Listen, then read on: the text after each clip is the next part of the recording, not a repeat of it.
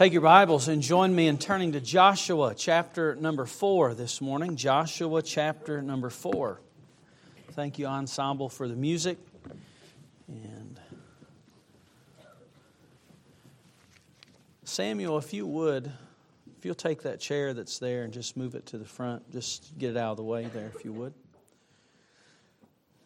I see that chair. I'm always envious of Curtis when he plays with the instrumental ensemble because he gets to sit down while everybody else gets to stand. I'm assuming it's just because of the instrument that he plays and not because he's frail and feeble and unable to stand. So there's my jab at Curtis today in the chapel service.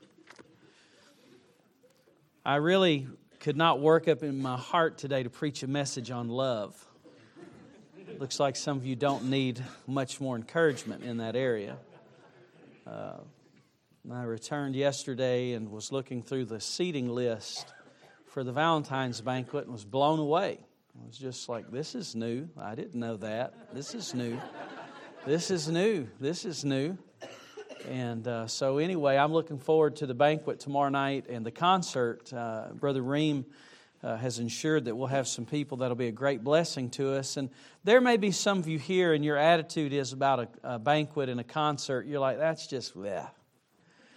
Well, you know, truth is some of you boys need a little culture. Your mother cleaned behind your ears before you came to college and tried to clean you up, and now you've come and you need some more culture. I hope some of you guys, when you sit or when you come to the table tomorrow and your significant other is all dressed up, I hope you let her sit down first rather than just plopping down and playing with bread and forks for 10 minutes. Some of you need to learn culture. Let the young lady walk through the door into the gymnasium first before you go through there, because all you can do is think about food. It'll be good for you to learn some culture, to learn which fork to use. Some of you just to use a fork would be a great improvement. But those things are great. And then to enjoy the concert, it'll be good for you. Some great times when I was in college when we'd have our concerts, and I learned some culture. And so I hope that you'll learn that. We'll have a great time tomorrow evening. Again, I want to thank those of you who prayed for our trip. Yesterday I went home about 3 o'clock, and my wife calls me on my phone at 7 o'clock. I had taken a nap that turned into a deep slumber. And she said, you better wake up if you want to sleep tonight. And so I actually slept most of the way through the night this last night. But through my time there in India, I did learn Bible college students are the same everywhere you go.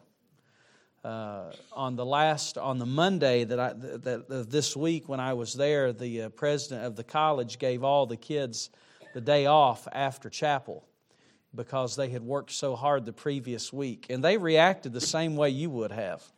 It was just like a wave of woo. I thought I was in America. It's like Bible college students are the same everywhere. Sometimes we here in the South, we cuss the fact that there's a church on every corner, and it certainly has its disadvantages. But I want to tell you, there's something worse than having a church on every corner, and that's having a Hindu temple on every corner. I was absolutely amazed within a 1-block radius of the college and the church how many Hindu temples there were. They were so commonplace in the area that I was in. It made Baptist churches in the South look like few and far between. And it's a great reminder of the need of the work that's done there and that's needed there in the presentation of the gospel. And then one day, my daughter and I had the opportunity to go to a mountain town called Uti, and a place where C.T. Studd, a missionary, ministered for a few years in his travels as a missionary. And it took us 3 hours to drive up the mountain. 3 hours. And it was really exciting, though. It was a lot different than driving the U.S. interstate system, where you can drive 3 hours and see absolutely nothing. We passed through village after village. We saw monkeys. Karis even fed a monkey an ice cream cone. She probably shouldn't have, but she did. Takes after her mother. And but you know, it took us 3 hours by car to go there. And Brother Ashley, I thought about this. I wonder how long it took C.T. Studd to get there by foot, or even if it was by cart of some type.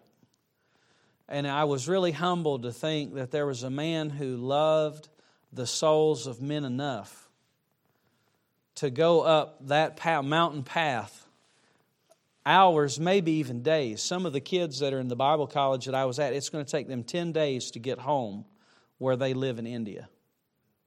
When they go home for summer break, it's not a one-day flight, it's a 10-day trip.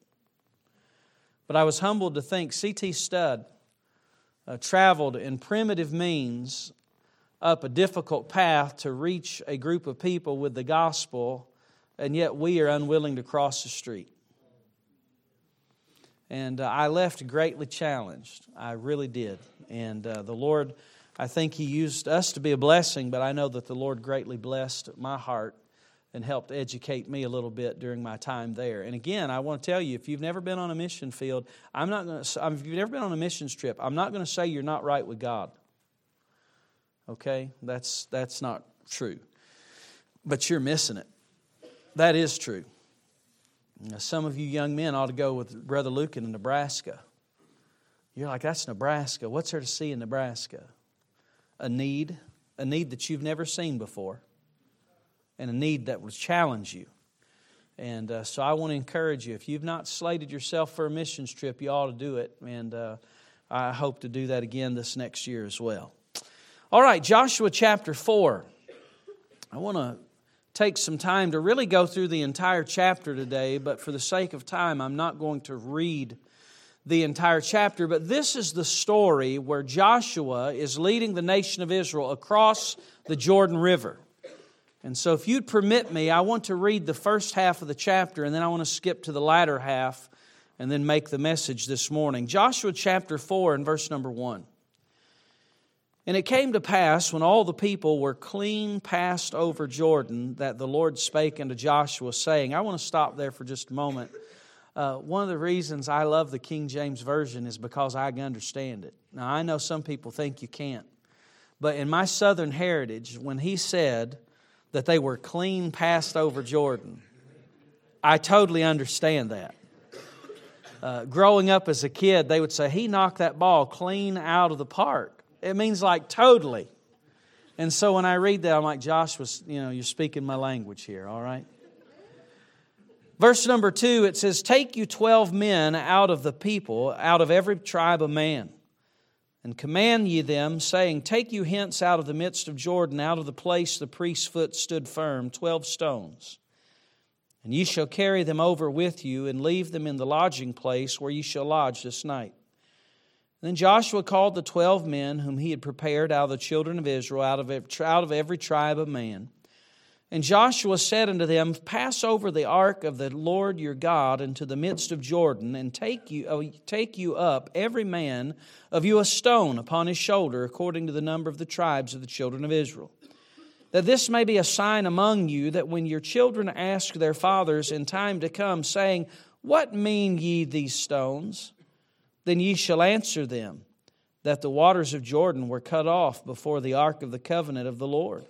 And when it passed over Jordan, the waters of Jordan were cut off, and these stones shall be a memorial unto the children of Israel forever. Now, I'd like to jump later into verse number 17. Joshua therefore commanded the priests, saying, Come ye up out of Jordan. And it came to pass, when the priests that bear up the ark of the covenant of the Lord were come up out of the midst of Jordan, and the soles of the priests' feet were lifted unto the dry land, that the waters of Jordan returned to their place and flowed over all the banks as they did before. And the people came up out of Jordan on the 10th day of the first month, and encamped in Gilgal, the east border of Jericho. And those 12 stones which they took out of Jordan did Joshua pitch in Gilgal. And he spake unto the children of Israel, saying, when your children shall ask their fathers in times to come, saying, what mean ye these stones? Then ye shall let your children know, saying, Israel came over this Jordan on dry land. For the Lord your God dried up the waters of Jordan from before you until you were passed over, as the Lord your God did to the Red Sea, which He dried up before us until we were gone over, that all the people of the earth might know the hand of the Lord, that it is mighty, that ye might fear the Lord your God forever. This morning I want to preach to you a message that I have entitled, The Story of the Stones. You'll notice there's twice in the passage that we've read that Joshua said one day the question is going to be asked, what mean ye these stones? In other words, what is the significance of this pile of rocks? Now, this is not a custom that is very prevalent in our day. When is it that you walk by today and see a pile of rocks? Probably the most significant, or I should say maybe the most memorable pile of rocks I've ever seen was when I was preaching out in Las Vegas, Nevada. Brother Comfort and I were in a meeting together out there. I was preaching in the Christian school. He was preaching in the church, and the pastor and his wife decided to take us sort of off the grid one day. We just went out into the middle of nowhere to see some of the beauty outside of Las Vegas. And my oldest son, Andrew, who's now a law enforcement officer, was with me. Andrew at the time was probably 15 years old. And so during the course of our travels, the pastor and his wife, they pulled the car over on the side of the road and they said, hey, why don't you two climb up that little bluff there? Why don't you climb up that little, it was more than a hill, but it wasn't a mountain. And they said, why don't you climb all the way up to there and we'll take a picture of the two of you on top of that. And we thought that'll be a great thing. And so Andrew and I took off running, and obviously I started slowing down. He kept running ahead, and finally, I noticed that he had stopped and his eyes were fixed on something, and I ran up there and I said, what is this? He said, I don't know. And it was a pile of rocks. And I'm telling you, we were in the middle of nowhere. And so his curiosity got the best of him, and he kicked over the pile of rocks, and in it he found a Ziploc bag. And there was a Ziploc bag, and there was an index card that was paper clipped to the Ziploc bag, and inside of the Ziploc bag looked like a medicine bottle. And so we took it, we looked at it, it had a number, it had a phone number, and it had a Danish coin. It was a kroner. And the Danish coin had a hole in it. That's the way that they're minted there. And it was just really odd. And I said, why don't we just take that back to the car? And so we did. And so we took it back to the car, we showed the pastor our discovery, and we opened the medicine bottle and smelled something that, thanks to my public school, high school years, I recognized the smell. And I said, this is not good. And the pastor said, he said, I have a law enforcement, he said, I have a police officer that's in my church. He said, why don't we bring this back? And he said, we can give it to him tonight and we can let him take care of it. And on the way back, the pastor was telling us that in that part of Nevada, that drug deals sometimes went down where people would go out into the middle of the desert and take their stash and either put it under a pile of rocks or bury it, and they would do their deals that way so they were never found. And so I thought to myself, boy, we just made somebody really mad. And as we're driving down the road, I thought to myself, if a law enforcement officer pulled this car over and asked what we were doing with what we had, and we told him the story that we would tell him, he'd probably shake his head and say, yes, and I'm George Bush, you're coming with me to jail. And so we got to the church that night. I remember my son Andrew, we took that item to the police officer. He looked at everything. He looked at the index card. He looked at the coin. And he took the medicine bottle. He smelled what was in the medicine bottle. He said, this is definitely illegal. He dumped it out in the parking lot and he smeared it into the ground. He said, I'll keep this index card. And my son Andrew said, well, can I have the coin? And he said, sure, kid, and flipped it to him. And probably to this day, my son still has that coin. But you know, that's probably the most memorable pile of rocks I've ever seen, and it was not for a notorious thing. And I know that you and I don't have the habit of making a physical pile of rocks, but listen to me, young people, in every believer's life there ought to be memorials. There ought to be piles of rocks in your life where God touched your soul in a special way and you'll never forget it. And you know what would be a shame? It'd be a shame for some of you to leave this college in 4 years and have a degree but have no memories that'll last you a lifetime. It'd be a shame for you to graduate from this place and to have good grades and satisfy the requirements of your parents, and yet God never touch your soul in a substantive way. And this morning, I want you to see the story of the stones. I don't want you to see the literal physical stones, but I want you to see the miracle behind it. And I want you to understand that the same miracle-making God in the day of Joshua can work miracles in your lives. And listen, it's not good to forget God's work in your life. What mean these stones? The nation of Israel would be able to say, well, let me tell you the story about what God did. And so to help us see the story of the stone, there are 3 things that I want to show you this morning. Number 1, I want you to see the memory behind the stones. There's a specific, significant act that takes place that causes this moment to be unforgettable. You know, it's amazing in our lives how we have episodes that are unforgettable. I was 12 years old when the space shuttle blew up in 1986, Challenger. You want to talk about watching this live as a child in Mrs. Slogic's class in elementary school, and all of a sudden seeing the shuttle disappear and seeing one rocket booster go this way, and the broadcasters are absolutely speechless. I remember in 9/11, when that took place, whenever the Twin Towers were destroyed, I was over at what was Horn's Supermarket, which is now where our future library is probably going to be.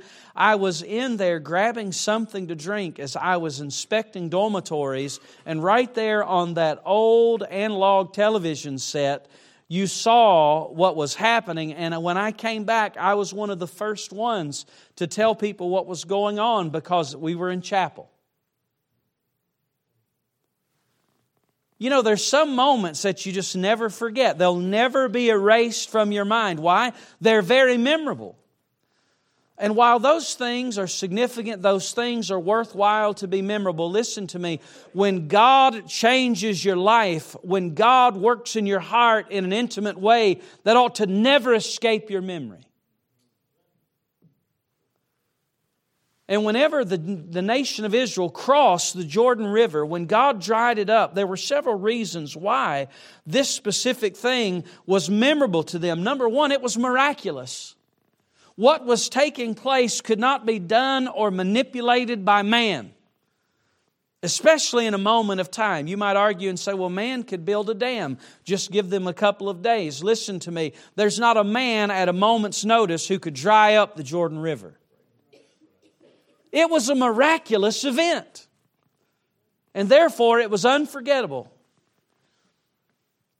In a day when you live ho-hum, and sometimes you become used to the spiritual, and you become used to the Bible, let me remind you, I wish I could shake you and I could wake you up. There's no greater miracle that ever happened to you than the day that Jesus Christ saved your soul. And one of the reasons we don't tell others is because it's become old hat and because we've become so used to it. But I'm going to tell you, that was a miraculous event. You know, there's some of you who are still in school this morning. You know why? Because God did a miracle for you financially, or God did a miracle in your family. And yet we forget. There's no pile of rocks in our minds. We go from day to day to day, griping and complaining. Why? Because the miracles of God don't mean very much to us anymore. But God dried up the Jordan River. It was a miracle. Boy, not only was it miraculous, but the memory behind the stones, it was very memorable. Again, I've already told you events that take place in mankind's history. But you know, are there events that you can recall in your mind that were memorable of what God did? You know, I remember in my Bible college times, I really didn't have it together in a lot of areas. And I had a lot of growing to do. But you know, there were certain memories that I had in college. Some of them involved pranks that were pulled that I will not share with you because I don't want you to duplicate them. But you know what? There are some memories that I'll never forget as well when God moved in a very intimate way. I still remember one night outside the old house that there were 28 of us that lived in an old house that had 2 bathrooms, 2 showers, 28 of us. And I still remember one night being outside and it was a little bit chilly and I just wanted to get alone. I remember sitting under a tree that night and I was praying to God. And you know, I've never forgotten that night because it was one of the first nights in my Christian life that I could ever remember such an intimacy with God. I felt like God was just as close as you are to your neighbor. I'll never forget it. You know, there was another time that I went out to the back side of the campus and the fellows, we just went out there was like 4 or 5 of us. We went out and we had a spontaneous prayer meeting. It was not announced. It wasn't something that we had out there saying, hey, we're going to have it. We just said, you know, let's just go. We went out and prayed, and I'm going to tell you what probably ended up being an hour or two seemed like 5 minutes as we talked to the Lord. I've never forgotten that. I remember a time I was sitting in my dormitory room. I was a freshman and I was not right with God. And I still remember sitting there in my bedroom. I had 4 other roommates. There were 5 of us in that room. And I still remember it was just me. And as I sat in that bed, God gripped my heart so tightly. And I knew that I wasn't right with God. I was reading Psalm 51. And I remember that was a pile of rocks that I'll never forget. Because I'm going to tell you, had I not dealt with sin there, I don't know where I'd be today. Let me ask you a question. In this specific school year alone, have you had any spiritual memories whatsoever? I'm not here to judge your spirituality and say, well, if you don't have one a week, you're not right with God. But I'll tell you that what? If you can go through an entire year and not have one spiritual memory, I'm going to tell you something's wrong.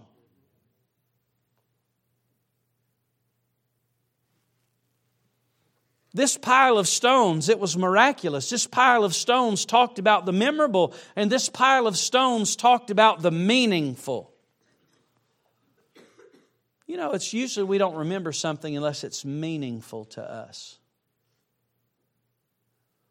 Several years ago, I had something that really humbled me, and it showed me the importance of showing gratitude. When I traveled with the ensemble, Dr. Scoville taught us, you always say your thank you, and you say thank you, and you leave a note. And that was something that I wasn't accustomed to. And by the way, I showed Brother Bunn a letter yesterday from one of our donors. There's a man who gives money regularly to the scholarship fund. And he just expressed his gratitude as he received these anonymous thank you notes because when he gives, he doesn't want the left hand to know what the right hand is doing. And he said, I just want you to know how much that helps my heart. And he said, it just reminds me to be grateful. And there are some of you young people, listen, when you get scholarship money, if you don't say thank you, it'll probably be the last time you'll get it. And you say, well, that's not fair. Well, you need to learn to say thank you. But I remember one day I was staying in a home in Fayetteville, North Carolina. There was a man that I stayed with that night. He was taking care of his wife who was in poor health. And I mean, he really just went out of his way to have me and another person in his home that night. He didn't have to do it. It wasn't convenient for him. And so I remember staying with him, and I remember writing the note. I remember I was really touched by his care for his wife, and I told him that, and I left him a note and went on my way. And about, 20 years later, I get a note in the mail, and this man's daughter writes me and says, my dad passed away. You probably don't remember him. You stayed in his house years ago when you were with an ambassador group, and Mom was in poor health. And she said, I'm sending you the letter that my dad kept all of those years. And he said, I thought you'd just want to know it was a great blessing to him. Now, I don't tell you that story because I get letters like that all the time. The Lord knows there's probably times where I didn't express gratitude when I should have. But you know why that man kept it? He kept it because it meant something to him. Let me ask you, has there been a time this semester where God's done something in your heart and it meant the world to you? Or maybe in fairness, I should say the school year. Some of you new ones, you're like, I've just been here for 3 weeks. I'm just trying to soak it in. I'll give you a break. When's the last time God's done something miraculous, memorable, and meaningful in your heart? That pile of stones was symbolic of an act that God did. And we, human beings, we have the tendency to forget what God has done. But not only do I want you to see the memory behind the stones, but I want you to see the location of the stones. This is very important. These stones were placed in a place called Gilgal. And here at Gilgal, Israel is about to experience some things that are very significant. And they would have never experienced these things had they not stepped out in faith and obeyed God and made a choice to remember these things. Let me tell you the significance of this location, Gilgal. Number one, it was a place of beginning. This is their first encampment. This is their first encampment after Jordan. It's like new car smell. You're like, I've never smelt that before. The truth is, new car smell to me is when you buy a used car that's new to you. That's new car smell. Maybe it's sort of like the first time you walk into your dorm, back in August. It's the last time some of you men ever smell fresh air again until May.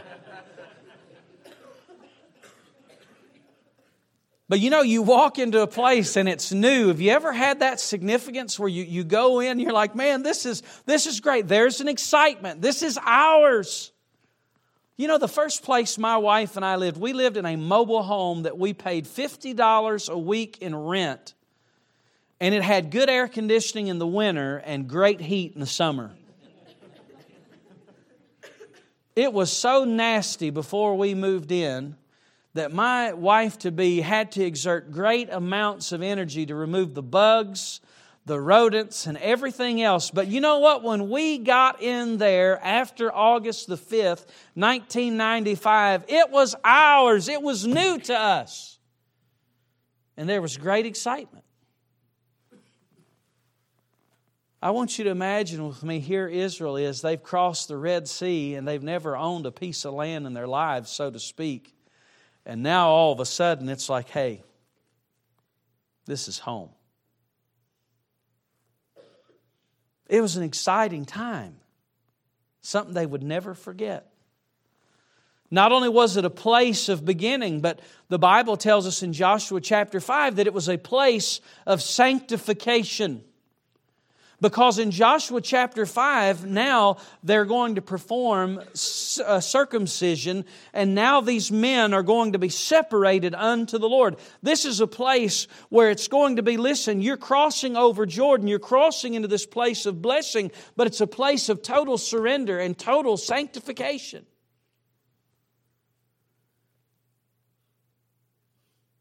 You know what God's trying to do right now? He's trying to sanctify you. Set you apart. And sometimes, and I'm not trying to be crude, but it's just the actual Bible example of circumcision. Listen to me. Sometimes that sanctifying process can be very painful. I hope that during your time here, you feel what it's like when God rips something from your heart. You say, boy, you sound fatalistic. No, I'm telling you that because I've learned from my own experience, when God takes something out of your heart and He rips it away, what He replaces it with is far better. It's a place of sanctification. Have you had to deal with anything this semester or this school year where God's had to rip something out of your heart? It may be friendships, it may be desires, it may be ambitions. Let me tell you, put a pile of stones there because it carries great significance. It's a place of beginning. It's a place of total sanctification, but it's also a place of worship. You find in chapter 5 that the Bible says that they observed the Passover. I know some of you take Old Testament historical books, you take Pentateuch, and you're overwhelmed by all of the reading. But let me tell you something. The Passover, that's a big deal. I mean, it was signifying the event of, hey, here's how God delivered us out of Egypt. You know what they did here was a place of worship. It's a place of beginning. It's a place of total sanctification. And now it's a place where they meet with God. Why was this event worthy of a pile of stones? Because God was at work. He had given them something. He had separated them. And now they are worshiping Him. You know, worship's one of the most misunderstood words in Christianity today. And I doubt that even in Bible college we have a good grasp on it.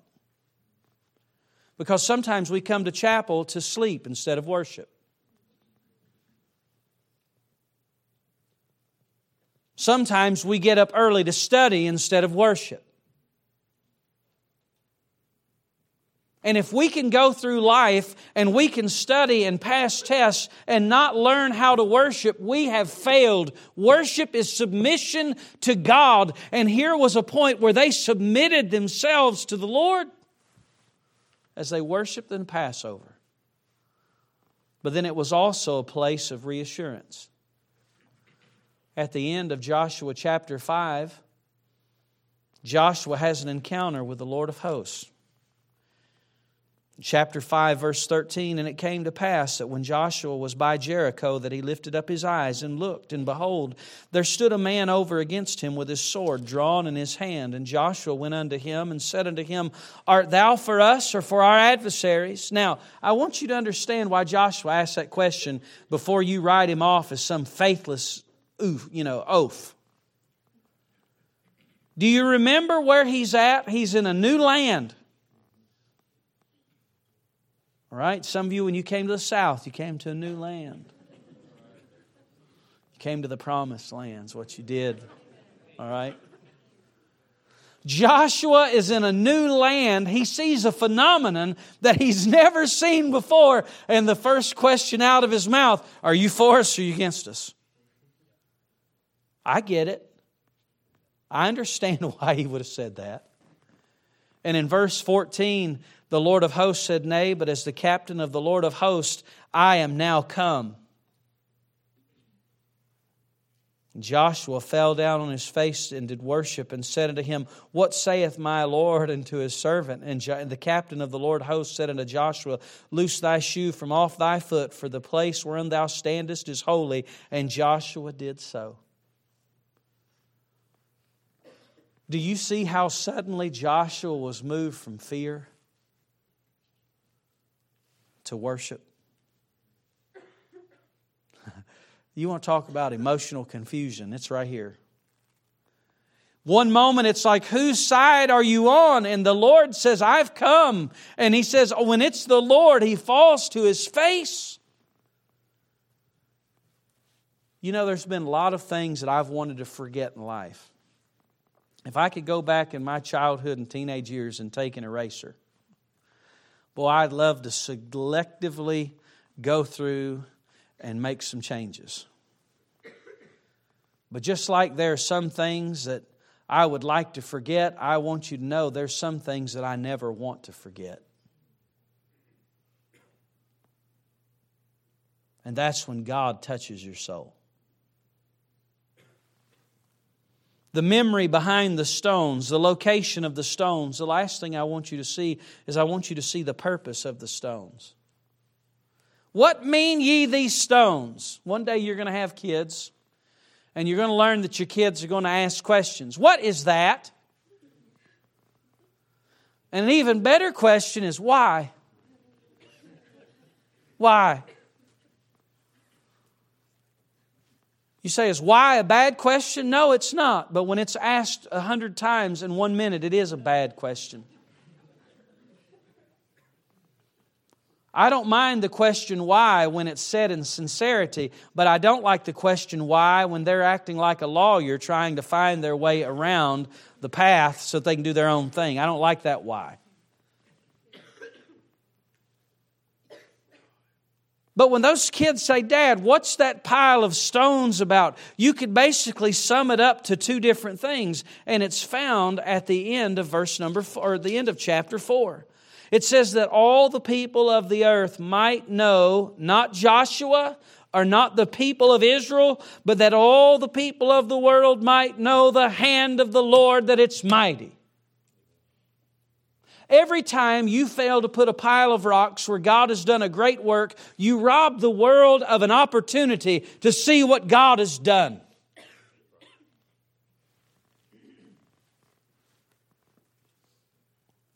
Yes, life is busy in Bible college, but when you're too busy to stop and remember what God has done, you're too busy. There's some of you that perhaps from day to day you live discouraged. And if that's you today, I just want to challenge you. Have you been putting up a pile of rocks every time God does a work, or do you overlook the blessings? Sometimes the best thing we can do is just quit sulking and just go look at a pile of rocks.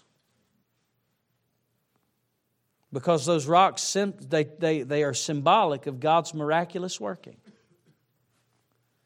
But not only that, at the end of the verse it says that ye might fear the Lord your God forever. Let me tell you, those stones are there for two reasons. Number one, for God's glory. Number two, for their good, that they'd live in the fear of God. You know, when your heart's filled with gratitude towards somebody, it sure is hard to run from them. When your heart's filled with gratitude, it'll cause you to run towards them. Now, young people, I want to ask you a question this morning. I want you to survey the last year of your life. I want to say to you, are there any piles of rocks that are there? And if there's a lack thereof, it's not God's fault. It's not that God is lacking in miracles, it's that you're lacking in faith and obedience. Without faith and obedience, these rocks would have never been piled. I hope that you'll go through life never forgetting those milestones of what God did in your life. You know, there's a place on this campus that carries little significance for most of you, but it carries great significance for me. And many of you have walked by it hundreds of times and not thought twice about it. If you ever make your journey from the breezeway and you go to the gymnasium, you'll notice that there's a large rock that's sitting right there in the courtyard area. Some of you think that it's there just purely for decor. Others of you think it's there to obscure dating couples so that you can't see them. But I'm going to tell you, that rock was placed there on purpose, because it's a reminder to me of a miracle that only God could do. When I became the president of Ambassador in 2009, one of my burdens was, Lord, would you please help us to pay off the college's indebtedness? When we moved from Shelby to Lattimore, that was a $1.8 million move. And the school incurred about $1.8 million of indebtedness. These dorms that were built across the street, these dorms that were built right up the road, the alumni commons, all of that was paid for as we went. We did not incur further indebtedness, but we still had that remaining debt. By the time I became president, we were at about $1 million of indebtedness.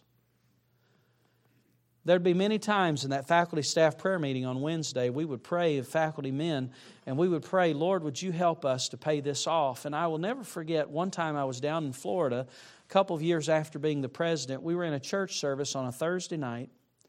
And the following week, there was a lady from Florida that called us, and she said, I was in the service that night, and she said, I was greatly impressed with those young people. She didn't say anything about me, but she did say about the ensemble.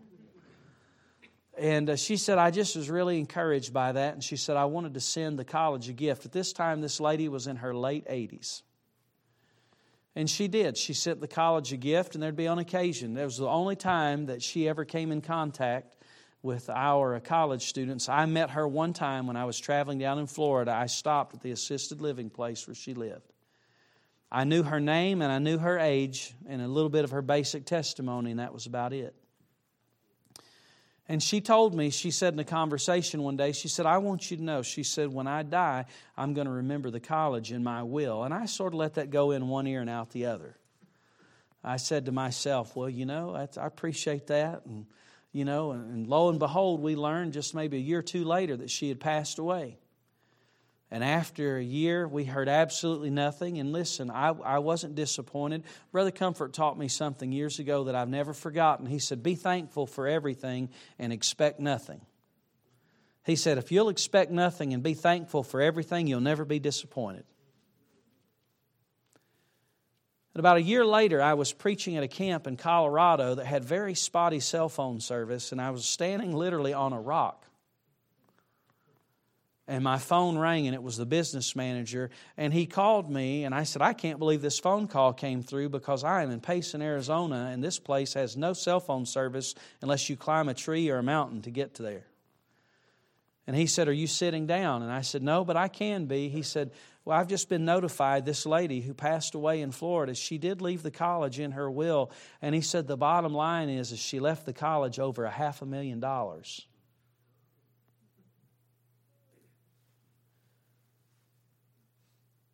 I said, wow.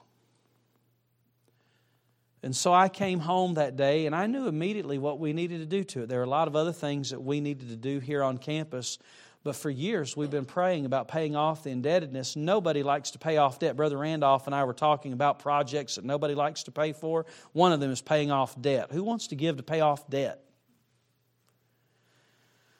And so we called the bank. The bank said, you owe $933,000. We said, okay, well, $500,000 will go on that, knock it down to $433,000, then that's great. And no sooner than we did that, the thought hit my mind and said, well, why don't you just pay the rest of it off? And I said to myself, that's really good, especially when you don't have anything. And it wasn't long after that I was called by a businessman, and he called me and he said, listen, he said, I hear that the college received a gift and they're interested in paying off their indebtedness. He said, is that true? And I said, yeah, that is true. He said, well, how much do you owe? I said, we owe $433,000 after paying this $500,000. He said, well, let me talk to some of my folks, my friends. He said, I'll get back with you. He called me back. And this was in September of that year. It was in July, and now we're in September.